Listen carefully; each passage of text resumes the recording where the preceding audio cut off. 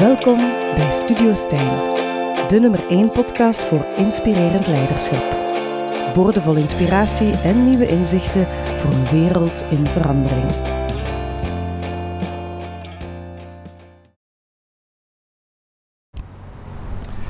Welkom bij de podcast Studio Stijn Inspirerend Leiderschap. Ik leerde doorheen mijn leven hoe belangrijk het is om je te laten inspireren en omringen met mensen die je nieuwe perspectieven en mogelijkheden aanreiken. Zo blijf je voortdurend groeien in je persoonlijk en professioneel leiderschap. Dat is mijn missie. En samen met huidige trendsetters en leiders bied ik je een podcast vol energie, inspiratie in een wereld in transitie voor jouw persoonlijke en professionele groei. Ik ben uw gastheer Stijn Staes, executive coach en fervent podcaster. En vandaag is Anton Gonnessen mijn gast. En wij zitten op het bureau van Anton. Dag Anton. Goedemiddag Stijn. Ik ga jou eventjes introduceren voor degenen die dat jou nog niet kennen. Jij bent de CEO van ABS Bouwteam, een architectenbureau dat kwalitatieve en duurzame woningen en villas ontwerpt en bouwt in Vlaanderen.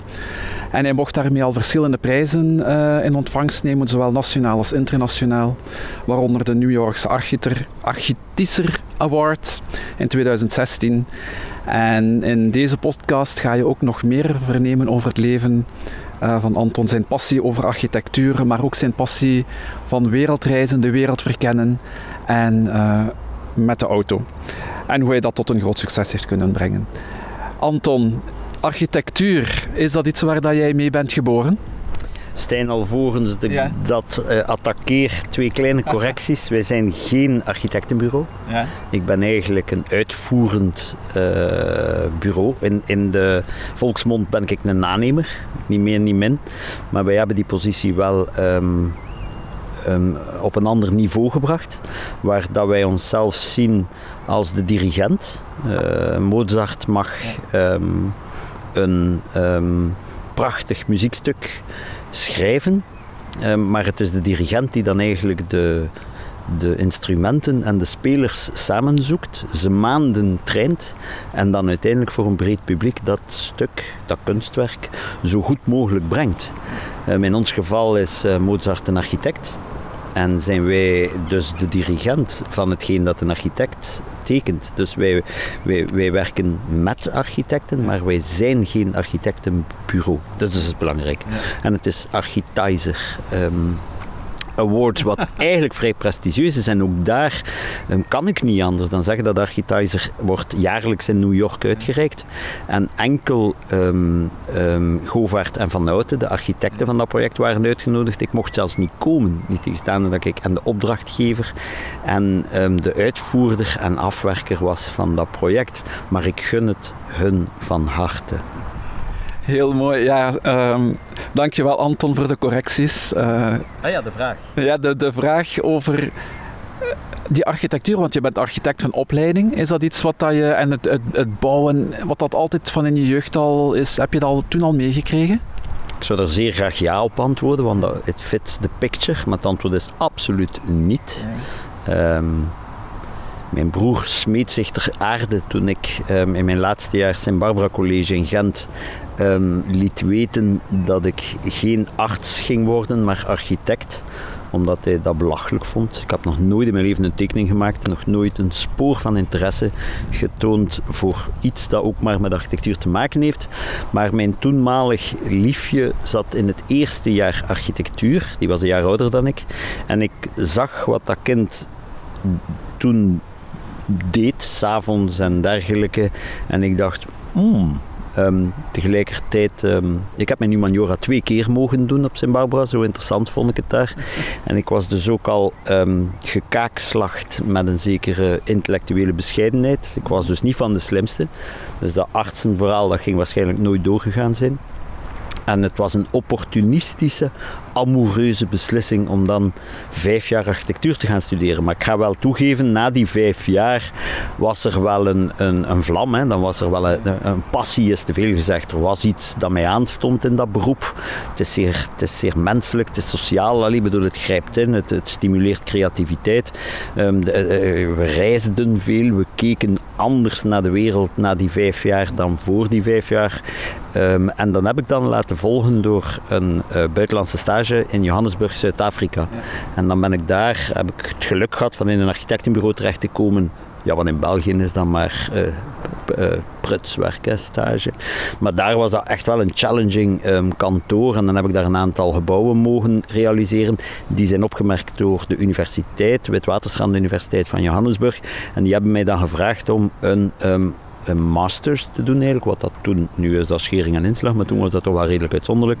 En dan heb ik een dissertatie geschreven in het Engels van 224 bladzijden over dissipatieve structuren, met andere woorden. Wow. Ja, echt zo. Maar het kwam erop neer dat ik een filosofie had hoe architectuur eigenlijk van chaos orde maakt. Ja. En of dat wel zo is natuurlijk, want het is een entropisch gegeven dat we van orde weer naar chaos gaan, zo duidelijk. Maar goed, het heeft mij wel op het spoor gezet van een soort intellectuelere, filosofisch gebaseerde visie op mijn beroep. Ik vond dat dan leuk, het is mijn beroep geworden, mede daardoor. En anderzijds merkte ik met die praktijkervaring dat ik echt wel wat in mijn mars zat naar onderhandelen, organiseren, leiding geven. Ik voelde dat. En dat was perfect te combineren. Ik ben terug naar België gekomen met dingen, want we hebben dat samen gedaan. Mijn liefje, die een ander was trouwens dan waardoor dat ik architectuur ben gaan studeren was. En we zijn naar huis gekomen, we zijn een architectuurbureau gestart, we hebben dat 2 jaar gedaan. Dan heb ik de aandelen overgenomen van een keuter-aannemerbedrijfje dat op dilettantistische wijze eigenlijk tupperwerkjes in elkaar aan het steken was. Mm-hmm. En dan heb ik mij daar 30 jaar mee mogen bezighouden en dat is vandaag wat het is. Had je dat als kind, had je die droom... Je had die droom waarschijnlijk niet om architect of in de bouw terecht te komen. Wat waren jouw dromen toen? Motorrijden. Ja, eigenlijk. Wacht, hè. Wat waren mijn dromen toen? Ja, achter de meisjes zitten en motorrijden, dat vond ik fantastisch. Ja. Voor zover dat ik me kan herinneren eigenlijk. Hè. Het motorrijden heeft zich nog verder gezet in jouw leven. Je hebt al ongeveer half de wereld gezien. Wel, dat is dan een uit de hand gelopen hobby, zoals men zegt. In de zin dat ik doe dat zeer graag. Het geeft mij een gevoel van vrijheid. Ik kan het ook zeer goed, als ik dat in alle bescheidenheid mag zeggen. Ik ben waarschijnlijk een beter motorrijder dan architect, maar wat. We laten dat in het midden. En eigenlijk van jongs af aan heb ik altijd willen 2 wielen en een motor onder mijn gat is voor mij het mooiste dat ik op een dag kan doen. En dat is zo gebleven. En de financiële mogelijkheden hebben mij dan in staat gesteld om daar dan extremen in te gaan opzoeken. Want dat is dan nog iets anders. Hè. Je kunt nog graag rijden, maar ik ben dan echt wel mee gaan toeleggen op het betere werk, zoals dat heet. Woestijnrallies, circuitracen. Ik ga je eventjes onderbreken, want je hebt 3 maal Parijs-Dakar gedaan. Ja. Is dat... Wat drijft een mens om dat te doen? Welk verlangen schuilt daarachter? Ja, ik weet niet of dat het antwoord passend is voor een podcast. Maar het is jouw antwoord. Dus. Die vraag is mij al heel vaak gesteld en eigenlijk... je hebt gelijk, daar moet een antwoord op zijn. Waarom doe je het in godsnaam? Want dat vraagt Inge mij ook vaak. Inge is jouw partner? Inge is mijn vrouw, al 41 jaar denk ik, meer 42 jaar. Hè. Dus high school sweetheart, zegt hij. Dus, en oké, ze vindt het allemaal fijn hoor, maar ze stelt zich nog altijd de vraag, why? En dat doen veel mensen op feesten en recepties, etentjes en toevallige ontmoetingen.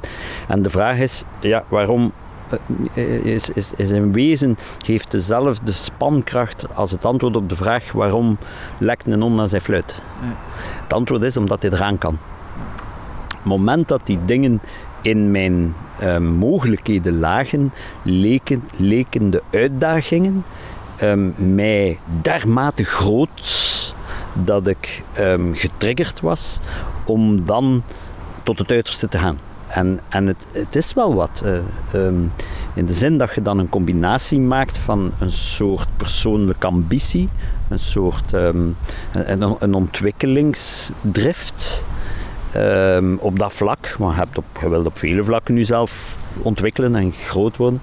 Gecombineerd met die vreugde aan varen. Ik vind het bijzonder leuk om te rijden. Niet alleen met motto's, eigenlijk ook met auto's, allerhande. Ik ben echt een kind van die generatie. Ik ben geboren in 60. Ik was gedoemd om ontploffingsmotoren van alles te doen. Het is trouwens moeilijk om het af te leren. En plots waren die mogelijkheden daar om dat te doen. En ik heb echt altijd de ambitie gehad om het zwaarste van het zwaarste aan te pakken. En dan leerde echt wel dingen over uzelf. Als we het artikel vandaag lezen over Dixie Dansecourt, die gestorven is gisteren, moet dat je lezen. Die mens heeft dezelfde soort van drive. Buiten de vreugde die je omschreef van het rijden, wat geeft jou dan nog om telkens die uitdaging aan te gaan en die grote tochten te ondernemen? Wel, het is iedere keer niet alleen een fysische uitdaging, het is ook een logistieke nachtmerrie, die dingen organiseren. En het is een financiële uitputtingsslag. Combineer die dingen en ik ben gelukkig. Als ik fysisch mag gaan tot waar ik dacht dat ik niet kon geraken, ergo zelfoverstijging, en ik moet daarvoor het uiterste van mijn toch wel redelijk beperkte intelligentie, maar ik probeer verder te gaan. En het lukt. Wat dan weer een bevestiging is dat zo dom kan ik dan toch ook weer niet zijn voor mezelf. En dan gecombineerd met uiteindelijk bijna de verkwisting van centen. Ik verfoei geld, maar daaraan vind ik het dan leuk om te gooien. Die combinatie is bedwelmend. En het is zoals bij marathons lopen. Ik heb er 11 gelopen. Het is een pain in the ass om er te geraken. Maar één keer dat je er bent, is de endorfine, of de figuurlijke endorfine, voor mijn geest in alle geval. Cocaïne moet zoiets doen met een mens, denk ik. Dat moet dat effect zijn. Ik ben weken daarvan doodgelukkig. En dan maanden gelukkig. En dan begin ik het weer te missen maar ondertussen heb ik meestal wel wat anders georganiseerd. Is dat de ultieme kick dan? Of, Nee. Nee, het is zelfoverstijging. En het is misschien wel vroeg in dit gesprek, maar ik ben er bijna van overtuigd dat een van de voornaamste bronnen van gelukkig zijn zelfoverstijging is. En die vind jij in het jezelf voortdurend je eigen grenzen verleggen? Nee, dat is te makkelijk. Dat is het niet alleen. Je kunt jezelf ook overstijgen in iemand graag zien. Je kunt jezelf overstijgen in dienstbetoon naar derden. Je kunt jezelf overstijgen in belangeloze inzet voor de maatschappij. Maar natuurlijk kunt je jezelf ook overstijgen door slimmer te zijn dan dat je dacht dat je waard en sterker te zijn dan dat je dacht dat je waard. En het valt mij wel op dat de transitie wel zo is, in omgekeerde richting is gegaan. Eerst ging het echt wel om de kick van het circuit, de 24 uur van Zolder, Francorchamps, Nürburgring, auto's, lawaai, auspoef, grote manieren, en dan Dakar. Maar het is toch wel vergleden naar het overstijgen van mijn eigen verwachtingen van mezelf in mijn liefde voor ringen, die ik koester, in de wens om voor de maatschappij goed te doen, voorafgegaan door de wens om voor mijn familie een zo mooi mogelijke biotoop te creëren, maar nu alweer verlengd met de wens om echt mijn plaats in de maatschappij te verdienen nu. En in plaats van een vuurspuwend CO2-sturend monster te zijn, dan toch het op een andere manier vast te pakken. En ik heb nu juist het werk waar ik dat echt wel kan toepassen. En daar probeer ik mezelf ook in te overstijgen. Dus het gaat echt niet alleen meer, tussen haakjes misschien, om de kick of het mannelijke of... Het heeft er zeker in gezeten, Stijn, ik ga dat niet wegsteken. Maar het is echt nu wel op de derde rang gekomen. Bijvoorbeeld met die een driewieler van Peking naar Parijs rijden vorig jaar. Dat had niets meer te maken met testosteron. Dat had echt te maken met de liefde om aan een gemiddelde van 40 per uur naar de wereld te kunnen kijken rondom mij. En in een grotere organisatie, dus zo'n rally, Peking to Paris, een soort, ik ken al veel van die mensen. Dat was echt een vriendschapsgebeurtenis. Dus dat komt er allemaal bij. Dat heeft niks meer te maken met de grootste Piet te willen hebben. Integendeel. Je zei, naast het overstijgen van jezelf, naast wat dat je doet naar je vrouw, naar Inge, het creëren van een biotoop voor je familie, haalde je ook aan jouw plaats weten te vinden in de maatschappij of betekenis, de meerwaarde neerzetten in de maatschappij. Hoe zie je dat? Hoe komt dat tot uiting bij jou? Om niet te melig te klinken, probeer ik mijn woorden wat te wegen. Dus ik word wat ouder, laten we dat duidelijk stellen. Hè. Dus 61, maar is dat dan oud? Nee, dat is niet oud, al die zever. En hoe dan ook, vind ik van langsom meer dat ik gezegend ben geweest in de voordelen die mij zijn tegemoet gekomen zonder dat ik er eigenlijk iets voor gedaan heb of gevraagd heb. Zeer concreet, ik ben blank, ik ben geboren in België, ik heb excellente studies van mijn ouders mogen genieten, et cetera, et cetera. A stairway to heaven. Dat is allemaal leuk, maar uiteindelijk wordt uw blik, naarmate dat de jaren vorderen, wel wat ruimer. Je gaat van een soort tunnelvisie, die in eerste plaats uzelf wel probeert zo goed mogelijk in de picture te zetten, naar een veel bredere visie, waar dat je begrijpt dat wij, jij en ik, eigenlijk maar niets te betekenen. Ik ging niet melig zijn. En dat de belangrijkste functie verglijdt, eenmaal alles er is en gedaan is, van een egocentrisch oogpunt naar een veel breder oogpunt. En bijvoorbeeld, nogmaals, in mijn beroep, ruimtelijke ordening, kun je echt een verschil maken. Wij kunnen gebouwen maken die echt gaan bijdragen aan een betere wereld. En het is vreugdevol om daaraan bezig te zijn. Zou je het kunnen omschrijven dat naarmate dat je ouder bent geworden, de zin van het leven voor jou ook meer zin heeft gekregen? Daardoor krijgt het meer zin. Ik heb mij die vraag nooit gesteld. Ik vind het trouwens een zeer moeilijke vraag. Wat is de zin van het leven? Hè? Shish, begint daar maar aan. En heeft het überhaupt wel zin? Hè? Hebben onwetenden recht van spreken? Eigenlijk niet. Maar ik heb wel een purpose gevonden. Ik heb wel een doel. Ik heb wel een bredere laag ontdekt. En ja, ik ben daar blij om. Het maakt mij rustiger. Had je die snel gevonden eigenlijk? Nee, Job? Nee, helemaal niet. Nee, dat is echt de laatste 10 jaar.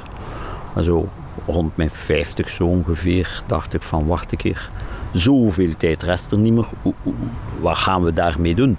We kunnen niet blijven in een nottokke kruipen en zo rap mogelijk een cirkeltje van 2,4 kilometer afleggen. En dan daar blij om zijn. Dat heeft zijn beperkingen. En die verbreding doet mij echt plezier. En die gaat ver hoor. Ik heb het bedrijf erop geherstructureerd. Ik heb de doelstellingen van het bedrijf veranderd. Dat grijpt. En ik kan dat doen. Ik ben een vettige KMO. Het is geen KMO, het is een middelgrote onderneming, of hoe dat het ook noemt. Maar als je in die microcosmos eigenlijk een paar sleutels verlegt en een paar doelstellingen veel duidelijker stelt, dan merk je dat de vreugdes van iedereen vergroten. Dus niet alleen de mensen die hier werken, maar ook de klanten zijn blijer. De onderaannemers die voor ons werken, die lopen blijer. Je gaat eigenlijk een geweldige nasleep van beter leven creëren. Was dat een soort van existentiële vraagstelling? Ik wil het woord crisis daarom niet gebruiken, die dat je beleefde rond je 50er jaren? Nee hoor, ik was perfect gelukkig met mijn egocentrische visie ook. Ik heb daar nooit last van gehad, laat dat duidelijk zijn. En iedereen die naar deze podcast luistert en mij kent, die valt nu achterover van het lachen. Ik was en ben misschien nog de parel van de maatschappij, van deze maatschappij. Ik genoot van elk voordeel dat naar mijn kop is gegooid. Ik heb dat gezegd. Maar het verarmt als je daar... Ik begon te begrijpen dat het verarmend was als je daarbij blijft steken. Wat waren daar voor jou de katalysatoren of de triggers die ervoor zorgden dat je op zoek ging naar die verbreding, naar die verruiming? Dat is een moeilijke vraag, maar het begint natuurlijk allemaal... We zitten allemaal in zaken. En hetgeen ik alle dagen doe, dat is niet voor watjes. Er loopt echt wel wat schorrimorrie rond in mijn nijverheid. Mensen die grote sommen verdienen met weinig inspanning. En die daardoor... de stijl is daardoor niet gemakkelijk. Hij is cabardeus, zeggen ze, en hij is heuvelachtig en met vallen op het parcours. En wat gebeurt er dus naarmate dat je dat beroep uitoefent? Je wordt vaker en vaker geconfronteerd met wat niet hoort en wat niet past. En je krijgt op je muil en je wordt... Ik heb wel eelt op mijn ziel, maar toch duidelijk dan niet genoeg.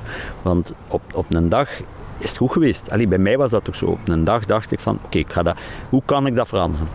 Hoe kan ik een conflictarme omgeving creëren in een conflictrijk milieu? En eigenlijk al snel bleek dat die oefening mij blij maakte. En mijn omgeving ook. En dan ben ik van een nerveuze, veeleisende, bijna stereotype ondernemer, waar dat het enige dat telt winst is, toch wel snel, omdat dat zo bevrijdend was, omdat mij dat zo gelukkig maakte, geëvolueerd naar die andere doelstellingen. En het uitbouwen daarvan is geen werk van 1 dag. Hè. Dat gaat stap voor stap. Hè. Heb je je daardoor door bepaalde boeken of filosofieën of mensen laten inspireren om je daar telkens in te versterken en die ontwikkeling te blijven doorzetten? Ook daar, Stijn, zou ik graag ja op antwoorden. Hè. Dat zou geweldig interessant klinken, maar het antwoord is absoluut niet. Hè. Als ik in die boeken begin, en dan bedoel ik graag daar niet half door. Hè. Ik val in slaap. Hè. Maar de essentie blijft wel plakken. Ik heb bijvoorbeeld leren snel lezen en dat helpt wel. Ik denk dat ik ook heb leren de essentie snel begrijpen van een stelling die iemand brengt. En ja, ik ben dan beginnen regelmatig boeken kopen die wel mijn neus in andere richtingen duwden dan het traditionele concept. Maar om nu te zeggen dat er mensen mij hebben dermate beïnvloed dat mij richt, het antwoord daarop is ook nee. Het is like leren zwemmen, dat gaat beetje met beetje. Ja. En, ja. Want in jouw laatste tijdschrift, het voorwoord, daar verwijs je ook naar die Griekse mythe van Sisyphus. Dat is gewoon een synthese. Ja, mijn vader was nog leraar Latijn-Grieks, dus ik ken de mythe. Misschien voor de luisteraar, dus dat die telkens een steen de berg op moest duwen en die rolde dan telkens terug. Zie jij zo het leven? Wel, als je het goed gelezen hebt, dan is de gebruikelijke interpretatie van die mythe dat die man gestraft is voor het leven. Hè. Die moet zo'n bolket naar omhoog rollen met al de inspanningen die er maar menselijk mogelijk zijn om hem dan terug naar beneden te zien rollen. Zo hadden de goden hem gestraft voor zijn hoogmoed. Maar het was Albert Camus die daar eigenlijk een andere betekenis aan gehecht heeft. En eerlijk gezegd, ik volg die wel. Ik kan daar wel in komen. Camus zei van ja, dat is waar. Hij moet dat iedere keer naar boven rollen om weer naar beneden te... Maar... En nu zijn we er weer, hè, waar ik liever wegblijf. Dus de zin van het leven is eigenlijk de zinloosheid van die een bal naar boven te rollen. En waar dat dan een straf zou moeten zijn, is dat het niet. Dat is het leven. Het leven is opeenvolging van repetities, waarbinnen dat je dan een bepaalde voor jezelf positieve betekenis dient uit te puren. En waar dat je toch wel met een zekere meerwaarde dan wilt in je actief leven achterblijven, achterlaten. Je wilt iets achterlaten dat toch een meerwaarde is en dat geen noop met stron is, like dat veel mensen achter zich laten eigenlijk. Het is juist, en daar zit de boodschap, de echte boodschap van de mythe. Dat zo is het leven. Je rolt die bal naar omhoog, je rolt dat weer naar beneden en je begint vreugdevol opnieuw, want je hebt een bal om naar boven te rollen. Zijn we te veel op zoek naar die zin van het leven volgens jou? Ik niet, maar ik denk jij wel. Als je zo alle dagen naar mensen moet luisteren zoals ik, dan denk ik dat jij daar wel... Maar ik denk dat het geen zin heeft om achter de zin van het leven te zoeken. Ik denk dat het leven moet leven zoals het zich voorlegt, met de kaarten die gedeeld worden. En het waren de Jesuiten die mij al van jongs af aan zeiden, plus est en vous. Ja. En uiteindelijk daar ligt echt mijn vreugde. Zelfoverstijging, ik heb dat gezegd. Ik kan vandaag meer dan dat ik dacht dat ik zou kunnen hebben. En dat is een vreugdevol leven, want je gaat slapen en de volgende dag staat op en je bent een beetje beter of een beetje meer, hoe dat ook wel omschrijven. Ja, dat is wel leuk natuurlijk. Je gebruikt ook de zin leven met passie komt neer op leven met pijn. Is die pijn dan ook maar relatief in de groei of in de persoonlijke zelfoverstijging? Alle pijn is relatief, behalve lichamelijke pijn. Ik denk dat dat verschrikkelijk moet zijn. Maar als we het over Weltschmerz hebben en filosofische pijnen en dergelijke, dan ben ik ervan overtuigd dat die relatief zijn. Om de eenvoudige reden dat it is what it is. Het is wat dat je ervan maakt. Ik had 1 broer, 3 jaar ouder dan mij. Echt een schone mens. Maar ik heb er natuurlijk ook veel aan verschoond in het afgelopen 21 jaar. Hij is gestorven in 2000. Detaceer dat hij dood was, is trouwens omvergereden op zijn motto. Om het context te geven door een of andere jonge idioot die aan het racen was. En zijn bocht een beetje gemist heeft. Daar zou evengoed mijn pad kunnen geweest zijn. A, motto aan de kant. B, het leven is kut. Maar rouw is een spier. Je moogt ze niet te veel trainen of je blijft daarin vasthangen. Ik denk dat als je dan de zin van het leven moet zoeken en je zoekt te lang, dat je gaat blijven zoeken en dat je achter je staart gaat lopen. En je gaat vergeten jezelf te overstijgen, denk ik. Wat maakt dat jij op zo'n momenten dan ook vrij... Ik weet niet of dat de keuze gemakkelijk is geweest, bijvoorbeeld bij het overlijden van jouw broer, om dan toch te kiezen voor het positieve en vooruit te gaan? Opnieuw, ik heb dat niet gekozen. Je zou kunnen zeggen, het heeft mij gekozen om zo alert te reageren op je vraag, maar dat is het niet. Het gebeurt gewoon. Ik heb daar een week echt hard om gerouwd. En dan ben ik beginnen de boel organiseren. Hij had 2 zonen waar daarvoor moest gezorgd worden. Er was daar een context, er was daar een ex-vrouw, een vriendin. Er moest praktisch gehandeld worden. En dat heb ik dan gedaan. En dan ben ik vandaar terug naar status quo, dat bestaat niet meer, maar naar de andere werkelijkheid gegaan, waar je leert leven met het gemis van die broer. En vandaag zijn die zonen, dat zijn helden, dat zijn Noormannen, dat zijn vikings. En ondertussen zijn mijn kinderen ook uitgegroeid als fantastische jonge mensen met waarden en gevoel voor humor. Maar ook ernstig, ook in hun relaties en in hun opvattingen. Ja, heeft dat er allemaal... Het verzacht natuurlijk ook het gemis aan die persoon die ik echt graag zag. Maar ja, heeft dat dan mijn pad veranderd? Ik denk het niet. Ik denk dat niet. Ben jij altijd een gelukkig man? Ach, mijn droevigste momenten zijn kort en zijn altijd gerelateerd naar het verraad van derden. Omdat die de waarden die ik hen vraag te hebben niet willen delen en de korte weg nemen, de noek afsnijden, liegen en bedriegen, stelen en pakken. Maar die droefheid is altijd kort, want de vreugdes daarnaast zijn veel te groot. Plus de zekerheden op vandaag, zowel in mijn hoofd als in mijn portemonnee, zijn dermate overtuigend dat ik wel besef dat je daar niet veel tijd aan moet verliezen. Ik ben vooral droef iedere keer om het verlies aan potentiële meerwaarde. Maar dat is het. Meer niet. Dus ben ik altijd goed gezind? Nee, dat is iets anders. Ben ik vaak droef? Nee. Ben ik weinig droef? Ook niet. Ik ben minimaal droef. Dus in casus zou je kunnen zeggen altijd gelukkig. Alhoewel, ja, dat klinkt ook wat melig. Eigenlijk. Is dat melig? Ja, toch wel, ja. Wap. Het hangt af van de persoon die hier naar luistert, of dat hij dat melig vindt of niet, denk ik. Ja, dat Ik klopt. vind dat melig. Als iemand zo tegen mij praat, dan denk ik, jezus, wat krijgen we nu? Dan heb ik toch wel drank nodig, denk ik. Maar je trekt het nu zelf uit mij, dus vandaar dat ik zeg, maar het is een beetje melig. Ja. Stop. Als je zei, je bent er nu 61. Wat zou je zelf nog voor jezelf willen verwezenlijken? Goh, dat is weer zo een. Ben je een ambitieus iemand? Ja, altijd geweest. Ja, laat dat duidelijk zijn. Stront ambitieus. Ja. Het druipt van mij af. Ik vind ambitie ook een mooi ding. Ja. Daar komen heel mooie dingen uit. En ben ik het vandaag nog? Ja, maar om dat nu zo precies te gaan definiëren, ook dat is niet duidelijk. Ik bedoel, die doelen liggen niet te schitteren.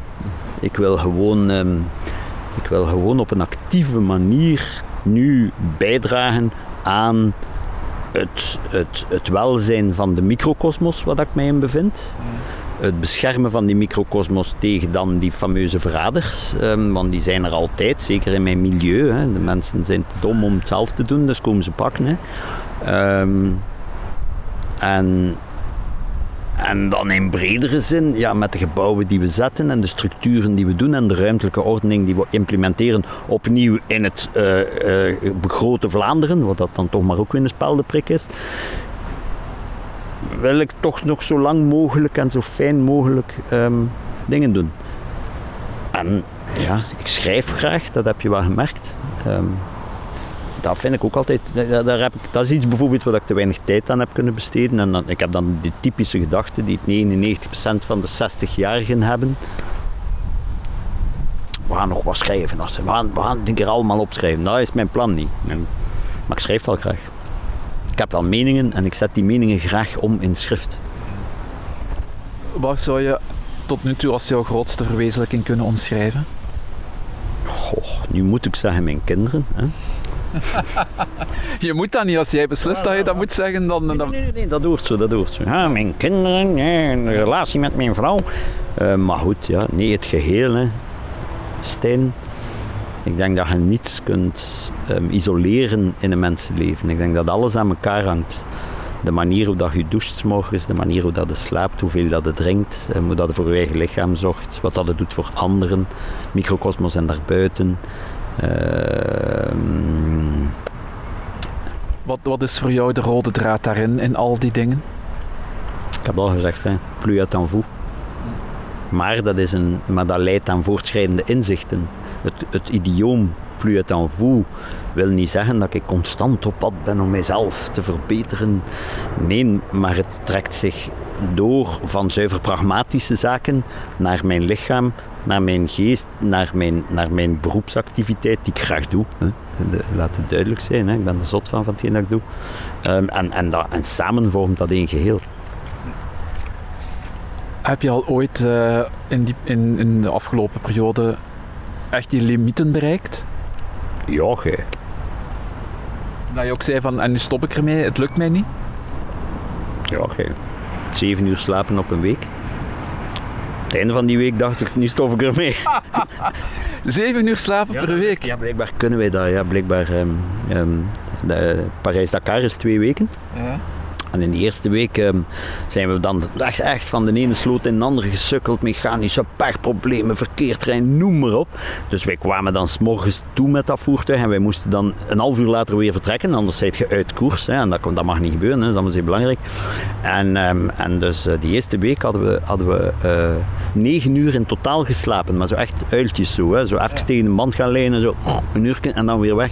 En ik zeg, dat gaat mij nooit meer overkomen. In de tweede week 7 uur. Ik heb ze opgeteld. En weet je wat? En weet je wat? Je wordt dat eigenlijk een beetje gewoon. Alhoewel dat ik aan het einde van die tweede week echt wel einde verhaal was. Maar dat lukt. Begin je dan sterretjes en allerlei figuurtjes te zien. Ja, je begint, het schijnt dat logisch is. Er was ook heel weinig voedsel in de buurt. Hè. Dus ik had bijna niet gegeten in die week. Wel genoeg water gedronken, maar zo wat droge beschuiten en zo. En dat was het, als de week lang. En inderdaad, je krijgt een andere staat van geest. En dat is mij een paar keer uitgelegd door mensen, dat wel klopt. Dat je geest anders begint te functioneren. En hoe voelt dat? Daar ben ik nu wel benieuwd naar. Wat doet dat met een mens om zoiets mee te maken? Het is alsof dat je ijler wordt. Dus je lichaam krijgt een totaal ondergeschikte functie. Want je moet ook niet vergeten dat je op een normaal mensenleven, hoeveel keer schrik je dermate dat je nog een uur adrenaline door je lijf voelt lopen. Ja, als het 5 keer of 10 keer op een mensleven is het veel. Wel, op Paris-Dakar is dat 20 keer per dag. Dus wat dat betekent, dat eigenlijk die adrenaline neemt over en je geest begint in een soort overlevingsmodus te komen. Eigenlijk het beste vergelijken met, ik denk, oorlog, maar dan zonder wapens. Dus je zit constant klaar om een aanval tegen te houden of een probleem op te lossen. En na die 14 dagen kom je thuis en gerelativeerd niet alleen de boterkoeken van de zondagmorgen die net iets te zacht zijn, maar uw geest is ongelooflijk scherp. Ik geloof dat. Heb je een film ooit gezien met die drugs, die vrouw met een bepaald soort drugs, dat haar geestescapaciteit, die wij schijnbaar maar voor 15% of 25%, dat zij die dan naar 70% en 80%. Ik geloof daarin. Ik denk dat ik toen mijn geestescapaciteit, pak nu 7% verhoogd heb. Dat nog niet veel zal geweest zijn, maar het gaf wel een zeer lucide, helder, weerbaar, licht gevoel. Ja. Is dat alsof dat je dan al je zorgen vergeet en echt jouw focus zo scherp kunt houden dat alleen die reis nog geldt? Nee, ik denk dat wat uw geest dan doet, denk ik, is de grote brokken tegenhouden en zo snel mogelijk oplossen. En de kleine brokjes, die boterkoeken en dan iemand die ambetant tegen u doet en zo wat gezever en wat gezagen en een formulier dat hij moet invullen, maar het geen goesting en een beetje belastingsgeld dat hij niet wil betalen, dat wordt allemaal relatief. Op een half seconde is dat beslist en opgelost, je smijt dat langs de kant en vooruit. Dus je lost enkel nog op wat eigenlijk opgelost moet worden en je laat al het geklutter, wat we vandaag toch wel een beetje aan ons vest hebben hangen, gewoon onmiddellijk vallen. Het is een instinctief proces. Zwijs. Dat was echt leuk. Ik herinner me dat nog. Want ik heb daar dan een lange tekst over geschreven en op het einde zei ik, en het noemde Heimwee naar een hondenleven. Want toen dat weer weg was en toen dat de kleine beslommeringen des levens mij weer wat trager maakten, dan had ik spijt dat ik daar niet terug naartoe kon. Naar die geestesgesteldheid. Het is iets wat bijvoorbeeld, ik weet niet of je hem kent, Wim Hof met zijn speciale ademhalingstechnieken, wat dat je ook kunstmatig kunt opwekken. Ik denk dat ik daar dat soort van, maar onbewust dan, therapeutisch, zen-boeddhistisch ding aan mijn frak heb gehad, zonder het zelf te beseffen en dat ik aan een aantal parameters voldeed om aan zo'n geestesverruimingssituatie te komen en dat eigenlijk het gevolg was. Wat dat niet wil zeggen dat ik nu die dingen gaat doen, daar heb ik geen tijd voor. We zijn bijna aan het eind van de podcast, Anton. Een laatste vraagje nog. Hoe mogen wij jou herinneren? Nog zo een. Gewoon. Anton Gonnissen. Nee, ik denk echt dat we 1 leven leiden hè, en dat er geen na is. Ik denk ook dat de dingen niet lang gaan blijven hangen. Van mij hoeft er eigenlijk niet zoveel herinnerd te worden. Ik denk alleen dat het belangrijk is dat je geen schade achterlaat. Dus het gaat niet zozeer om hoe dat de mensen mij moeten herinneren. Het gaat erom, zolang dat ik het nog kan, om zo weinig mogelijk geklutter voor een ander te veroorzaken. Ik ben niet belangrijk genoeg en niemand is dat eigenlijk. Maar je moet wel opletten met de positie die hij bekleedt. De eerste minister van België kan hem niet permitteren van te staan vloeken op televisie, omdat het dan een invloed heeft op ons jeugd en dergelijke meer. Die mens moet die positie bewust en slim invullen. Maar ik moet dat dan met de mijne zoveel minder belangrijk ook doen. Een schoolmeester moet dat ook doen. En ons poetsvrouw doet dat ook. En ik ben haar daar dankbaar voor. Laat gewoon zo weinig mogelijk geklutter achter. En het is misschien best dat ze ons niet herinneren. Dat vind ik een hele mooie om mee af te sluiten. Laat ze ons niet herinneren en zo weinig mogelijk geklutter achterlaten. Door zo weinig mogelijk achterlaten. Ja. Dankjewel voor dit inspirerende interview, Anton. Graag gedaan, Stijn. In het zonnetje. Ja, voilà. En ik wil ook de luisteraar bedanken om opnieuw af te stemmen op Studio Stijn. En ik hoop dat jou dit gesprek gewoon heeft kunnen inspireren, want dat is tenslotte mijn missie. Wil je nog meer podcasts beluisteren, druk dan zeker op de volgknop en je bent onmiddellijk op de hoogte.